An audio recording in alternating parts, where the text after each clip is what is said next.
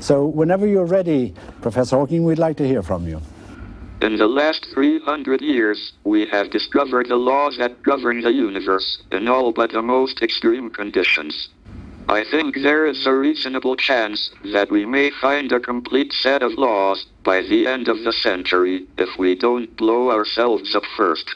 If we do find a complete unified theory, it will be a great triumph, not just for scientists, but for ordinary people as well. In time, the unified theory would be simplified and taught in schools, at least in outline.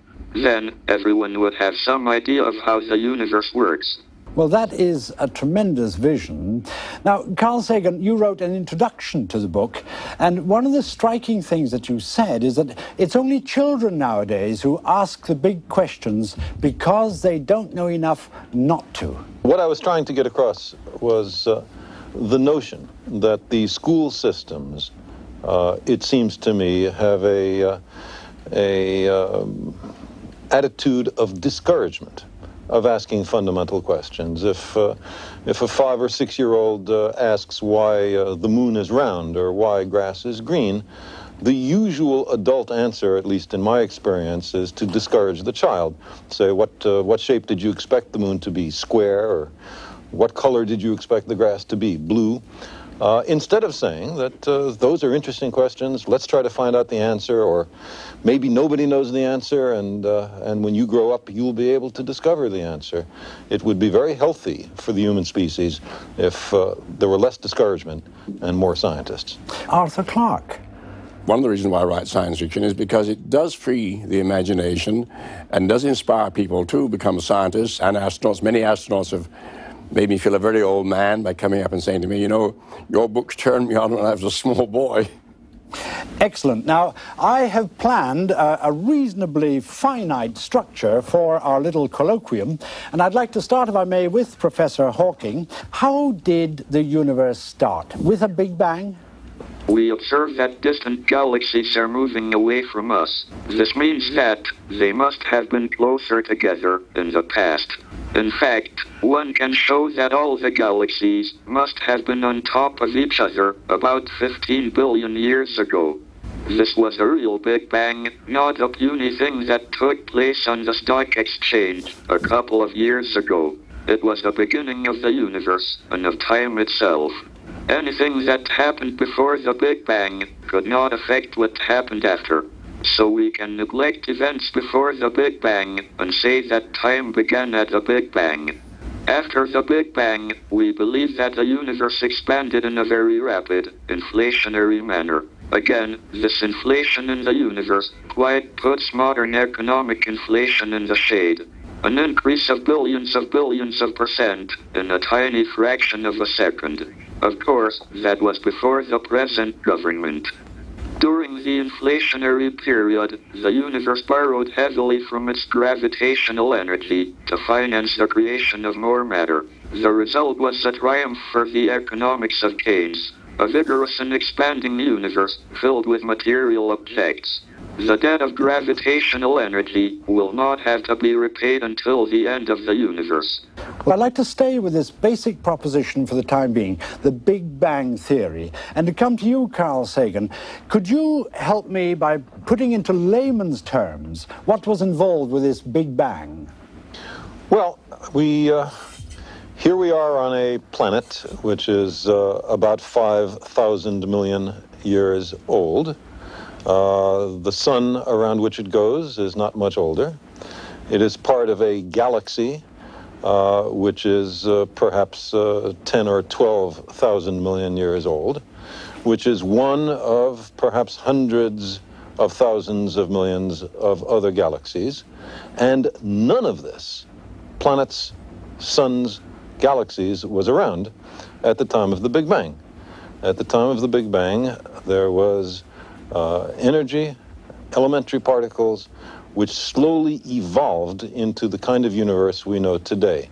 We are the product of a grand evolutionary sequence, cosmic evolution, about which we are only occasionally aware. One of the great accomplishments of Dr. Hawking is to plug us better in to the knowledge of this long evolutionary sequence?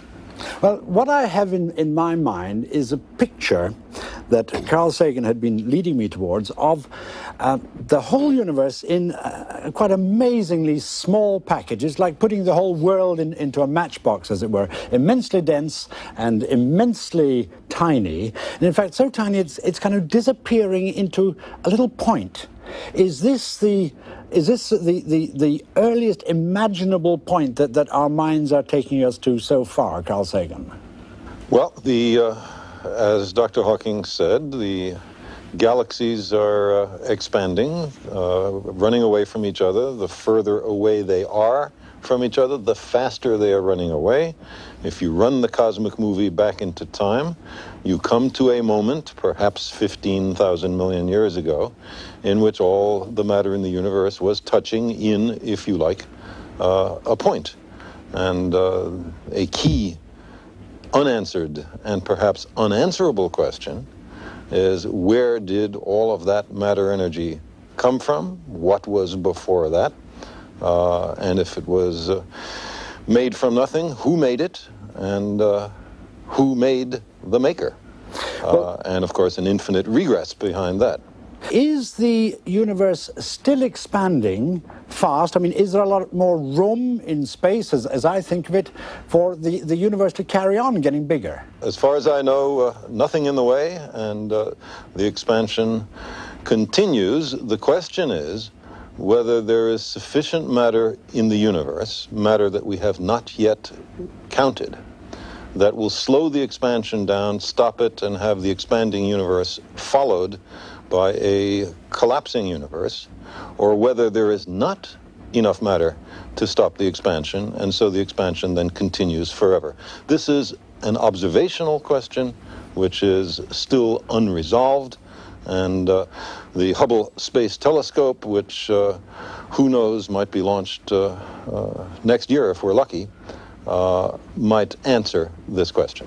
Professor Hawking uses a very striking metaphor of the Earth borrowing its energy from itself. Now, in straight banking terms, that means you're going to be overdrawn, and in the end there's going to be a collapse, a big crunch. So does Big Bang get followed inevitably by Big Crunch?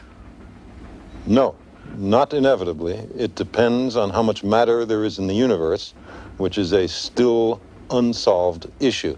I should say that the prevailing opinion is that the universe will continue expanding forever, but that, in my opinion, is by no means a very secure conclusion.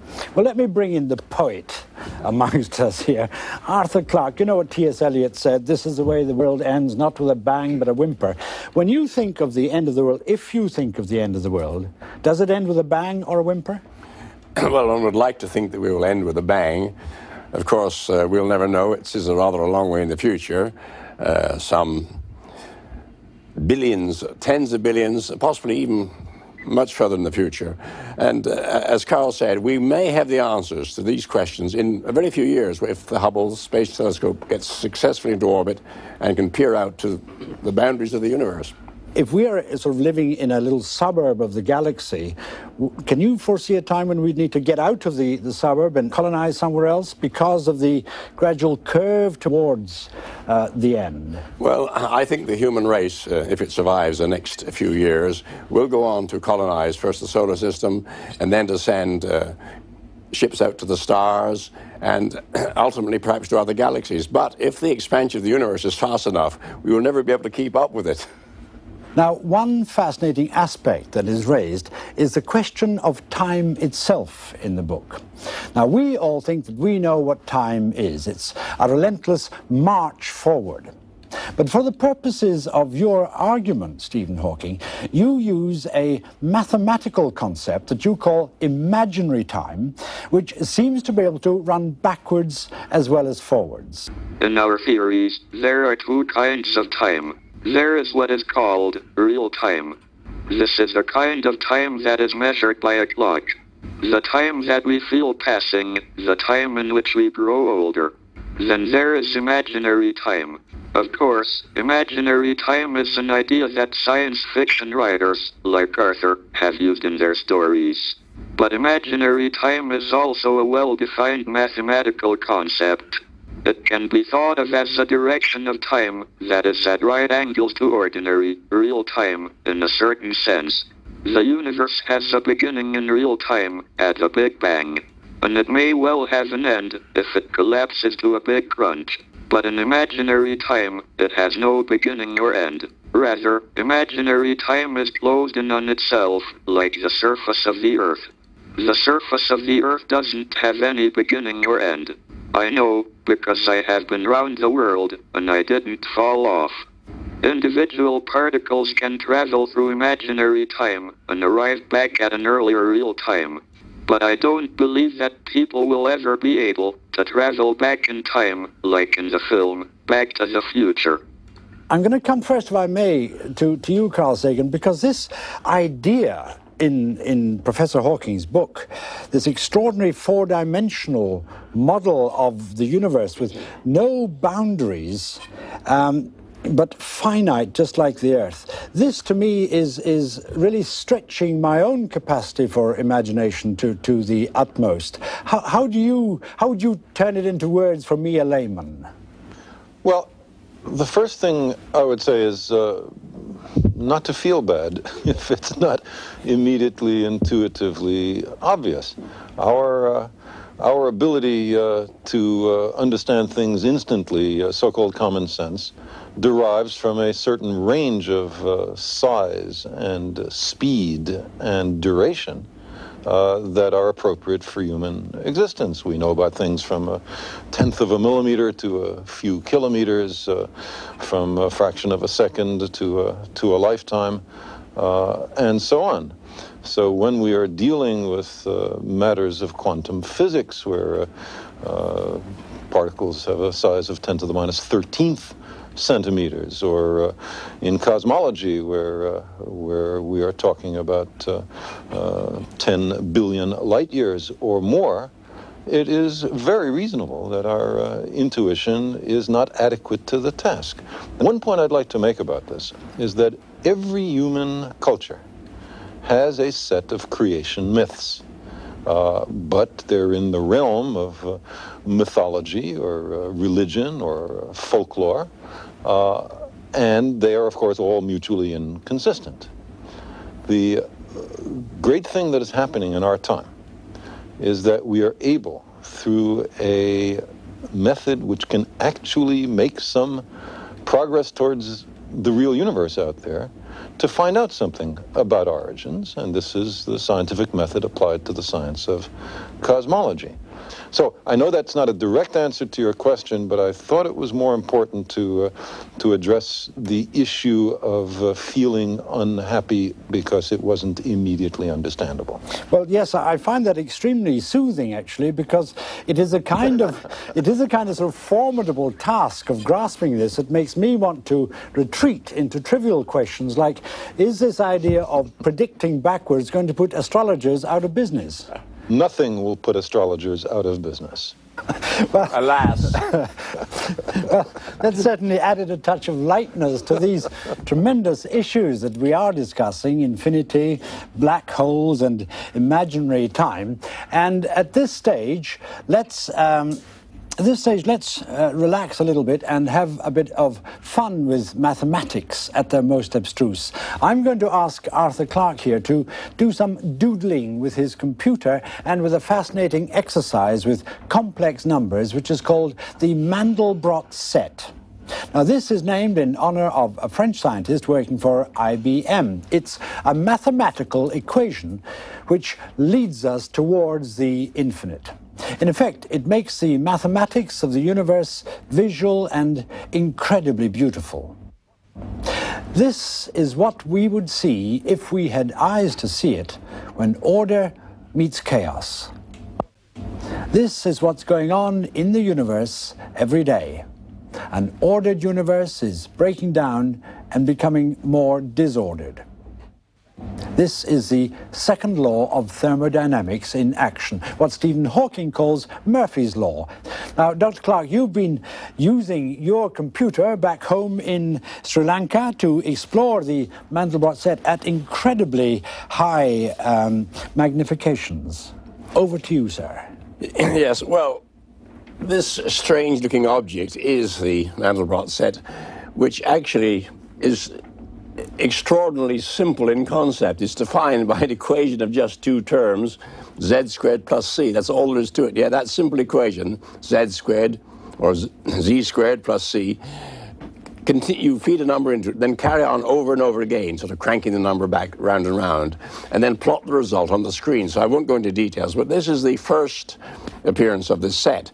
And what it does, it divides all possible numbers into two categories. It's really a map or a boundary or a fence, if you like, dividing one class of numbers from another.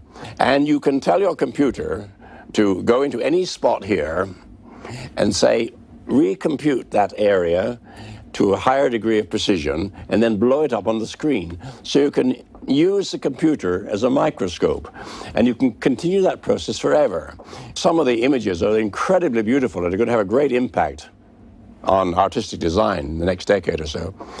I found what looked like black holes, and I'd like to show them to you. And what I'm going to do now, essentially, is to zoom into it, increasing the magnification manyfold, and if I press the right button, it should happen now. The computer will now give you this image, and I think you'll agree when it comes up, it's a very impressive black hole, and it'll be even more so when I start it into action. Oh yes, it is magnificent, isn't it? You ain't seen nothing yet. I should explain that this magnification, you remember the original picture which it took about the same area, this time I've magnified it about 1,000 times. So the picture you saw first is now 500 feet across. Now let's see if this works. Now, isn't that lovely? So there is matter streaming into this black hole. Well, now, when I found this black hole, I started exploring the neighborhood, and I very quickly found another. Indeed. Now this... That's lovely. Now this is the second black hole. Now it looks just like the earlier one, but this is on a far greater magnification. The original Mandelbrot set now is, I think, about 10 million miles wide. This is enormously bigger than the first one you saw, yet essentially it's the same kind of pattern. This is black hole number 3, and this one took me 22 hours of computing the day before I left Sri Lanka. I had the computer running all night. And I'm rather proud of this one because on this scale, that original little picture you saw is the width of the orbit of Mars. So you understand that no human being has ever seen that particular pattern before, simply because of probabilities. And you can explore the Mandelbrot set by blowing up bits and pieces of it, and you're pretty sure that no one's ever seen that. You're the first person to see it. And each time you're being drawn towards... You're being sucked into it. Mathematical infinity. Into smaller and... Yes, this is real mathematical infinity. This goes on forever and ever. It's limited only by the capacity of your machine and the speed with which it can do its calculations. I am doing calculations here. You may not be able to see that enormously long number, the 20-digit numbers or so, and the machine is multiplying those together hundreds of times a second. Now, the thing that fascinates me about this is that it is infinite in detail. You can go on forever and ever. Now, I would like to ask Stephen this question. Is the real universe also infinite in detail? I mean, we know we have molecules, atoms, electrons, protons, subatomic, right down to the quarks so far. But does it continue forever and ever? Or is there a limit? Is there a basement to the real universe? We will discover new structures when look at the universe on smaller and smaller scales. But in the case of the universe, there seems to be a limiting scale. It is called the Planck length, and it's about 1,000,000 billion times smaller than an inch. This means that there is a limit to how complex the universe can be. It also means that the universe could be described by a theory that is fairly simple, at least on scales of the Planck length. I just hope that we are smart enough to find it. Are we smart enough to find it, Arthur?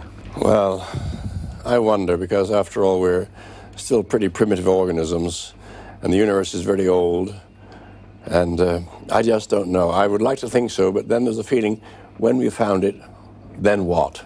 Where do we go from here? I'd like to turn our attention back now to Professor Stephen Hawking.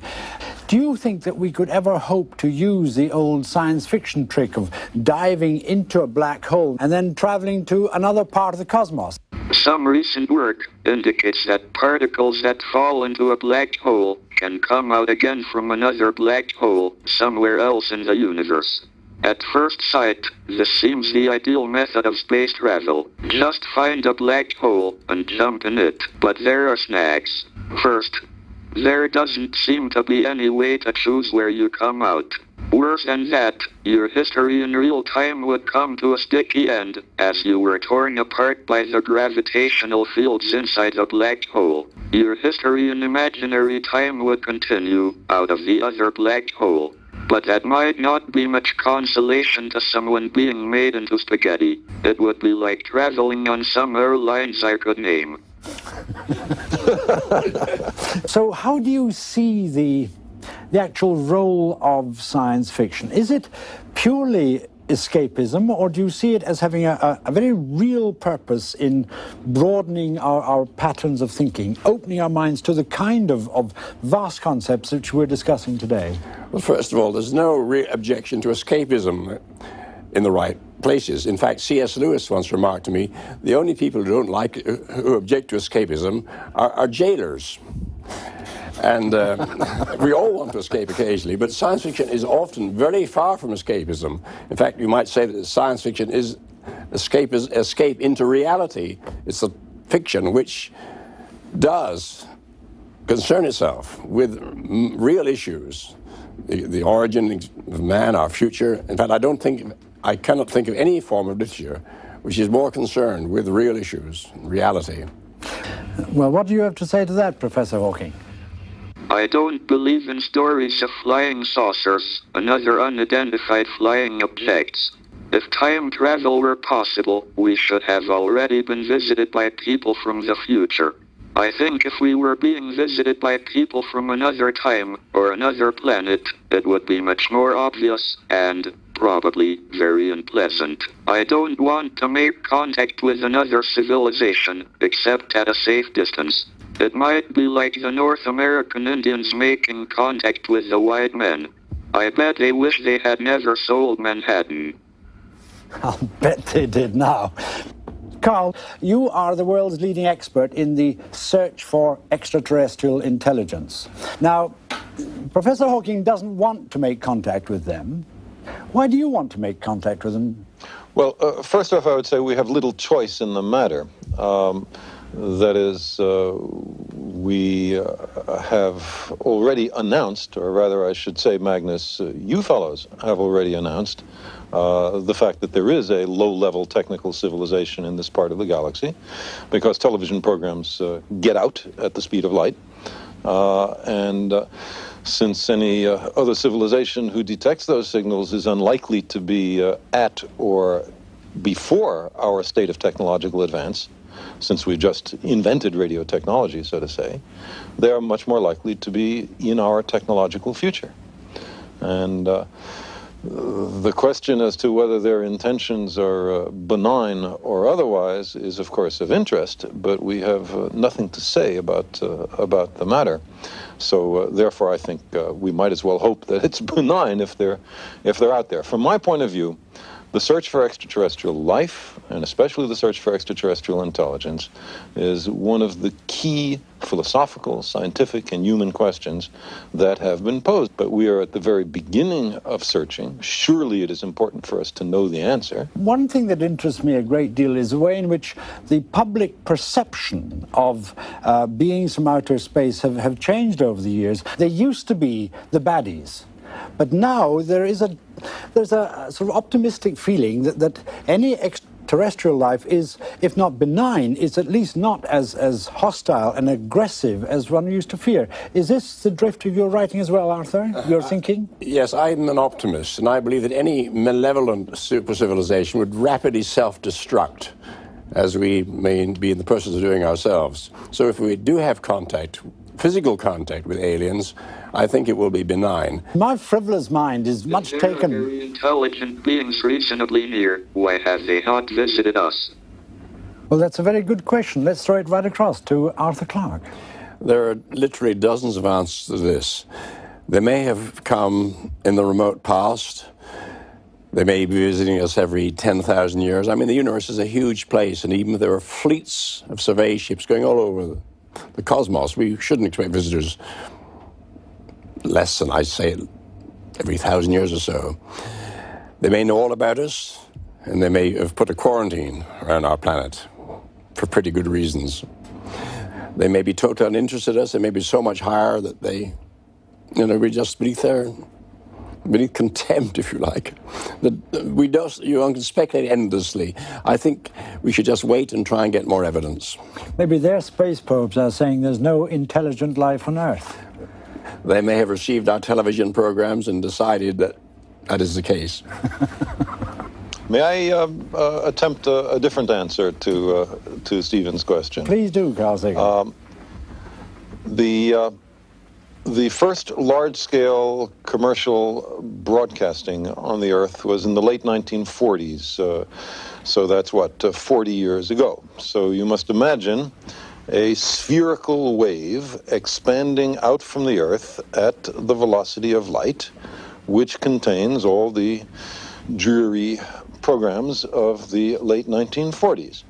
Since then, that expanding spherical wave containing the news of a developing civilization on Earth has traveled some 40 light years. Suppose that there are no civilizations closer than 40 light years. Perhaps they're not here because they don't know we are about just yet. But in time, the message gets to them, and perhaps they send a little expedition to look us over. I was delighted when I read that when space probes went out, first of all, you put the figure of a man and a woman on the outside so that any alien life would recognize what we looked like. And then in a latest probe, I think you put in an LP of Earth sounds with instructions in hand signals on how to work the LP. How do you think anybody would have reacted if, in fact, alien intelligence had heard this LP? My guess is that it'd be something like, oh, look, another artifact from some extremely primitive civilization. Which one is this? But then some degree of thanks that we were thoughtful enough to send a message into the far future, which could in no way benefit us, certainly a selfless act. And perhaps it would be recognized as a hopeful and optimistic gesture by an emerging civilization just setting foot into the great galactic wilderness. Yes, Arthur. I know what is going to happen to your voyagers, Carl. They'll be overtaken one day by a terrestrial spaceship and brought back to the Smithsonian. It's certainly technologically possible, but I hope they let it go on its original mission. Now, it's very nearly 20 years ago since man landed on the moon. Do you think that we've basically stopped trying to get man any further? Is there any chance that another Neil Armstrong will set foot on Mars in our lifetime?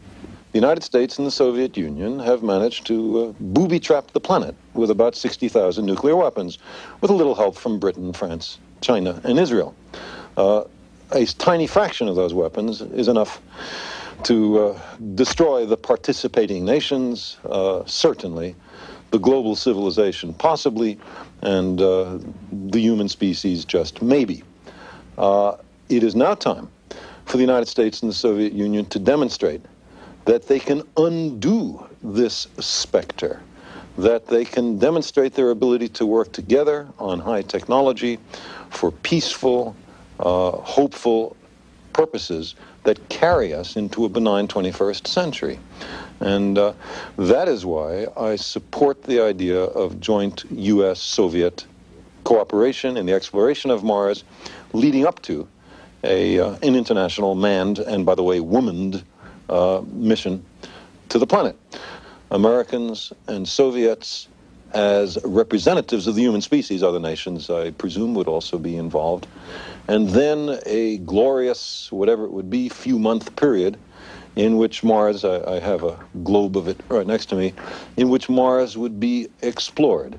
There are hundreds, for example, hundreds of ancient river valleys on Mars. Mars is today bone dry. It was once much warmer, much wetter, much denser atmosphere, much more Earth-like. What were those conditions like?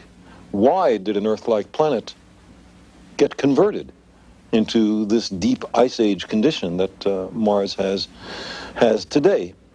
And is there life there? Could there once have been life? Are there fossil forms? There are extraordinary, enigmatic geological features on the planet. What is their nature? There is a huge amount of exploration to do. And all of it, every step that I've described, could be before the television cameras of the world, and we could all participate in such exploration. Is it not a danger that the human bits that we take with us will pollute and destroy something enormously precious out there simply because we're so inquisitive about it? Arthur? Well, as to the question, should human beings go to the other planets, I think the answer to that is, well, we could have stayed in Europe and explored America by robots.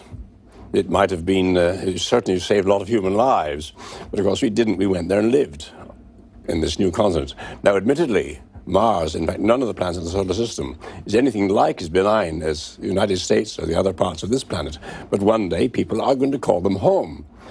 There will be Martians one day, and they'll be our great-grandchildren. And they'll think Earth probably is a horrible place in which to live. Now, as to whether we will pollute these environments, yes, to some extent. Of course, colonization always involves the destruction of what was there first. And I'm quite sure in the next century, in fact, already it started as a conference on the pollution of space planned in the United States in the very near future. This is already a serious problem in near-Earth space. But we have to control it. I mean, you have to cut down forests on this Earth to make new cities, and on the moon, I'm afraid one day we may have to abolish much of the lunar vacuum, and on Mars we may have to change the atmosphere. But I do hope we will leave bits of the universe in a pristine condition. But are we also going to have to change ourselves on Mars? I mean, are we going to have to evolve differently? Mars will change us. In fact, this is part of the evolutionary progress. By going out into new environments, by occupying new biological niches, that is the way we progress and discover the universe and explore and perhaps fulfill our destiny. Do you think that other planets might have the same kind of system in which there would be a morality, in which there would be people taking moral attitudes, which may not necessarily be the same as ours, of course? Well, all societies must have some moral structure. I mean, otherwise you just can't have a society. I mean, there must be understand rules, the way you behave to our neighbors. And even if the societies consist of machines, they must have a machine language so they can agree to react together. So morality in some way is essential and universal. Now, Professor Hawking, in the very last paragraph of your book, you say that if we discover a complete theory of the universe, then it should in time be understandable in broad principle to everyone and not just to a few scientists. And when that happens, all of us will be able to start discussing the why rather than the how. And I quote, "If we find the answer to that, it would be the ultimate triumph of human reason, for then we would know the mind of God." Do you think that God can intervene in the universe as he wants, or is God too bound by the laws of science? The question of whether God is bound by the laws of science is a bit like the question, can God make a stone that is so heavy that he cannot lift it? I don't think it is very useful to speculate on what God might or might not be able to do. Rather, we should examine what he actually does with the universe we live in. All our observations suggest that it operates according to well-defined laws.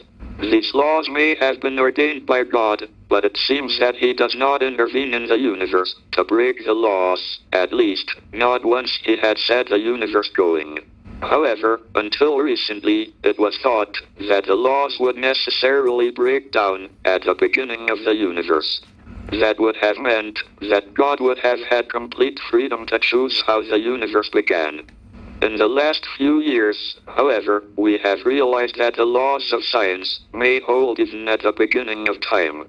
In that case, God would have had no freedom. The way the universe began would be determined by the laws of science.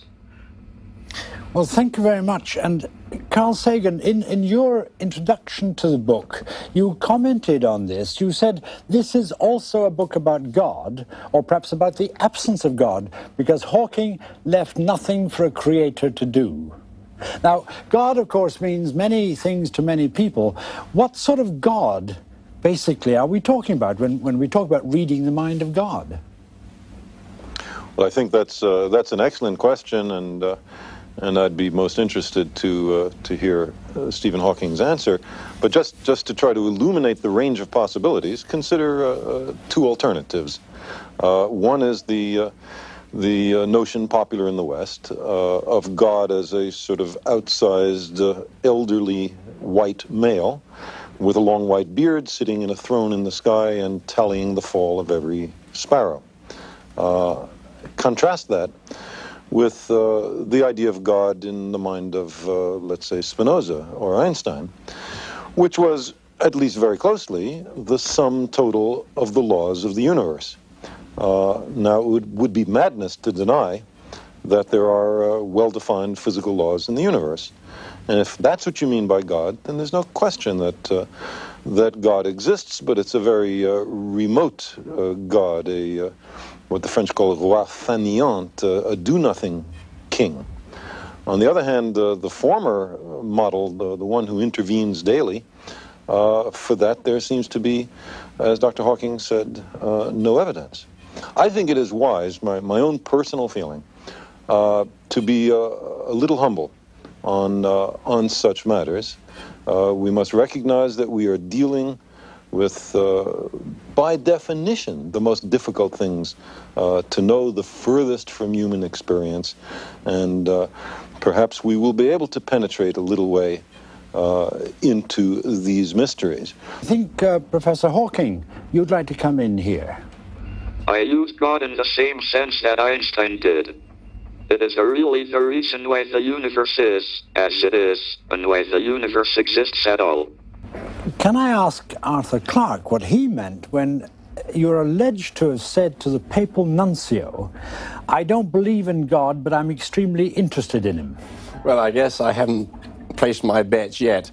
And, Stephen's remarks and Karl's remarks reminded me that this was said 200 years ago when Napoleon, I think, was talking to Laplace, who published his theory of the universe, and Napoleon said, God isn't in it. And Laplace replied, "Sir, I have no need for that hypothesis."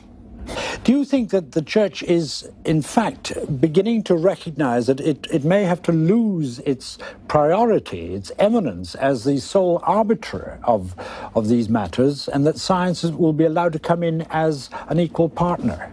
Well, the Church is certainly, when I say the Church, the Roman Catholic Church has become very much more liberal.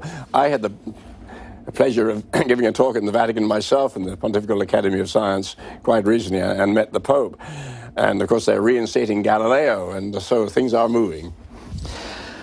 In fact, are they moving backwards as well as forward, Carl Sagan? Because I understand it in the earliest days of civilization, then the priests were in fact what we call the scientists, the ones who could study astronomy and who could predict eclipses and things.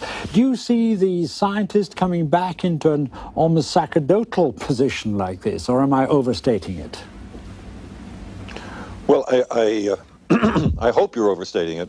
I think the essence of the scientific method is the willingness to admit you're wrong, the willingness to abandon ideas that don't work, and the essence of religion is not to change anything. The supposed truths are handed down by some revered figure, and then no one is supposed to make any progress beyond that because all the truth is thought to be in hand. I'm really talking about setting an agenda for the future.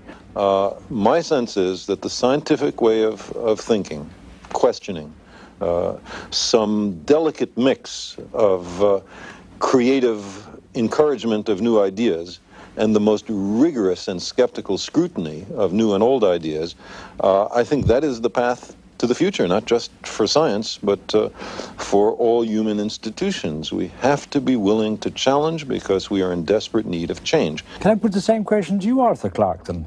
Politicians or priests are setting the agenda, or scientists? I'm very fond of quoting Pandit Nehru on this when he once said that politics and religion are obsolete. The time has come for science and spirituality. I hear from the clicking that Professor Hawking would like to come in. I don't think that physics tell us how to behave to our neighbors. Ah. Well, physics may determine who our neighbors are and on what planets they live. Well, you said science should be skeptical of politics. Don't you think we ought to be a little skeptical about science too? I mean, can we trust you guys?